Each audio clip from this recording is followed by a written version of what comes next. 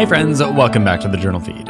My name is Nick Zelt, and this is the only place to get spoon-fed the latest and greatest of emergency medicine. We want to keep you guys up on the literature, and to do that, we spoon-feed it to you, hence Journal Feed.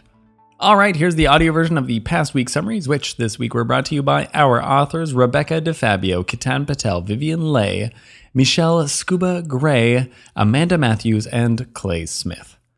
So let's get into the first article titled Validity of Computer-Interpreted Normal or Otherwise Normal ECG in Emergency Department Triage Patients out of the West Journal of Emergency Medicine. I like reading ECGs. I could probably improve a lot on it, but I like to do it.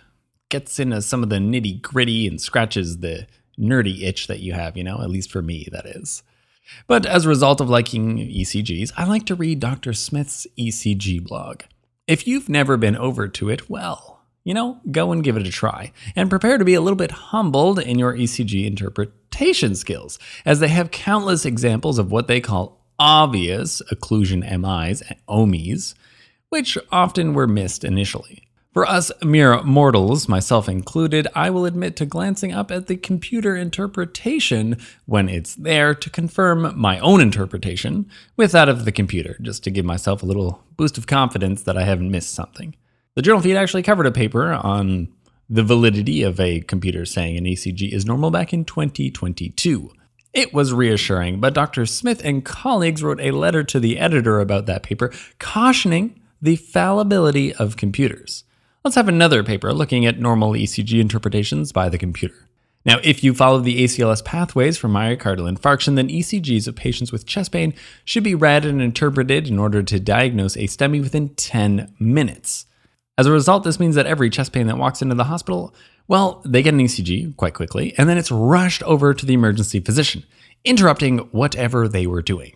Perhaps if the computer interpretation of an ECG was normal, then that sense of urgency could be calmed down a little bit, and we would have less distractions. This trial was from a single center where all triage ECGs interpreted as normal or otherwise normal were reviewed by a cardiologist to check how true that was. Here, otherwise normal would, let's say first degree AV block. Otherwise normal means there's no heart attack here. Now, this was a sample of 2,300 ECGs from which the cardiologist disagreed with the normal or otherwise normal interpretation about 3% of the time. Even though the cardiologist didn't agree, none of these patients were diagnosed with STEMIs or acute coronary syndromes. None underwent cardiac catheterization, and only 1.4% were admitted to the hospital. All right, I would call this very reassuring when I see a normal interpretation by the computer. Now, this trial was only from one center, and I don't know if the machine at their hospital uses the same algorithms as mine does. And of course, we don't know long-term data here either, but still, I'm reassured. I think it's worth it to have a physician put their eyes on the ECG at some point, and hopefully someone actually sees this patient. But I don't think that the computer misses many important findings when it calls an ECG normal. It will miss some, of course. Nothing is perfect, but likely it misses very few. As technology for ECG interpretations evolves, gets better, I expect we won't need emergency physicians to look at triage ECGs at all anymore. When do we get to that point? I'm not sure, but I suspect it actually won't be that long off. While I have a lot of confidence that doctors are not going to be replaced by AIs anytime soon, well, ECG interpretations, they might be. In Spoonful, I still agree with the statement of never trust the computer, but in medicine, you can't fully trust anything. Here, these authors presented a fairly large sample of ECGs where there were no significant findings missed by the computer when it interpreted ECGs as normal or otherwise normal. This is reassuring. Then the second article, titled International Evaluation of an Artificial Intelligence-Powered Electrocardiogram Model Detecting Acute Coronary Occlusion Myocardial Infarction, out of the European Heart Journal. Now, since we were just discussing Dr. Smith, here is one of the many publications by Dr. Smith. I've had my eye out for this paper in particular, actually, for a little while now. You see, Dr. Smith, Dr. Pendle Myers, and the whole gang have developed a computer AI to help with the diagnosis of not just STEMIs, but OMIs, which are what computers typically miss when they do miss something. Now, I know that AI is very much a buzzword right now, but to be fair, they've been working on this one since before ChatGPT became such a big thing. I'm actually a big fan of the OMI versus NOMI paradigm. What we care about is blocked arteries, because that's what we can fix. We don't directly care about the fact that ischemia happens to change repolarization enough to change the little short particular segment of a squiggly line and makes it move up or down on a piece of paper. I don't care about the paper or the squiggly line. I care about arteries, unblocking them, and saving myocardial tissue. Not that these squiggly lines aren't important, we just want to be using them properly and thinking about them properly.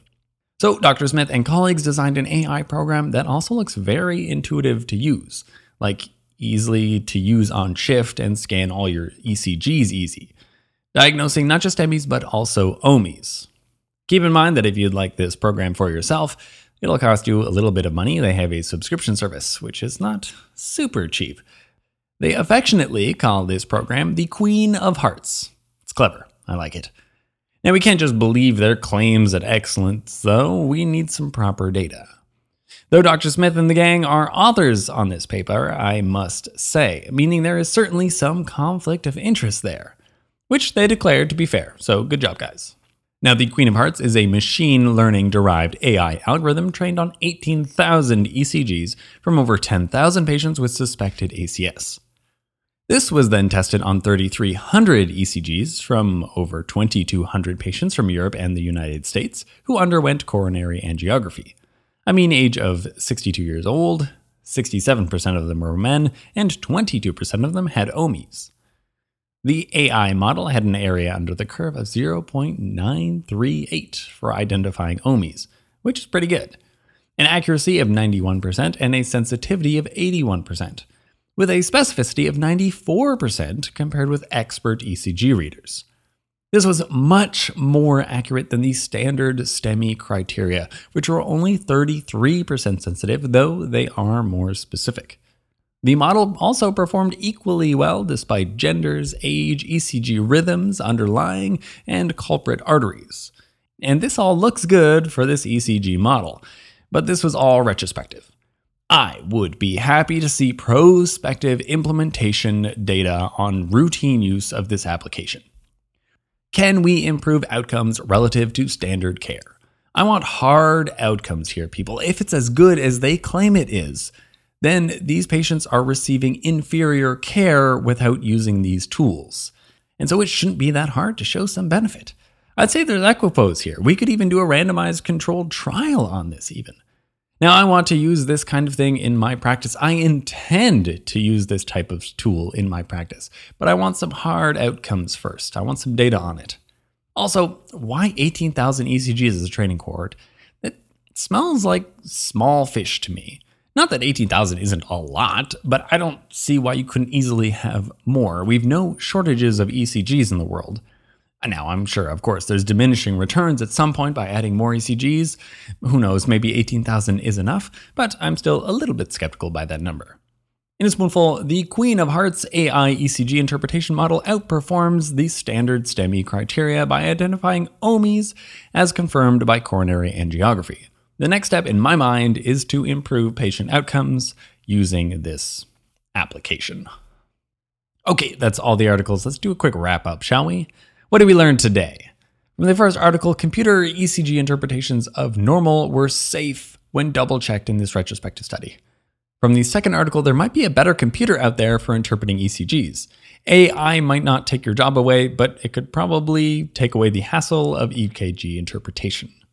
If you're hearing this right now, then you are not a part of our members feed, and so you missed 3 articles from this past week. One was looking at what is the worst thing made of metal to bring into the MRI room. Second, we talked about infected kidney stones. When's the last time you really thought about that? And then finally, all the best of pediatric TBI management. Links to all the articles summarized can be found at journalfeed.org, where the newsletter is, of course, the best way to make the podcast in a bite-sized nugget of spaced repetition. Our goal here is for you to read less, learn more, and save lives, one spoonful at a time. Thank you.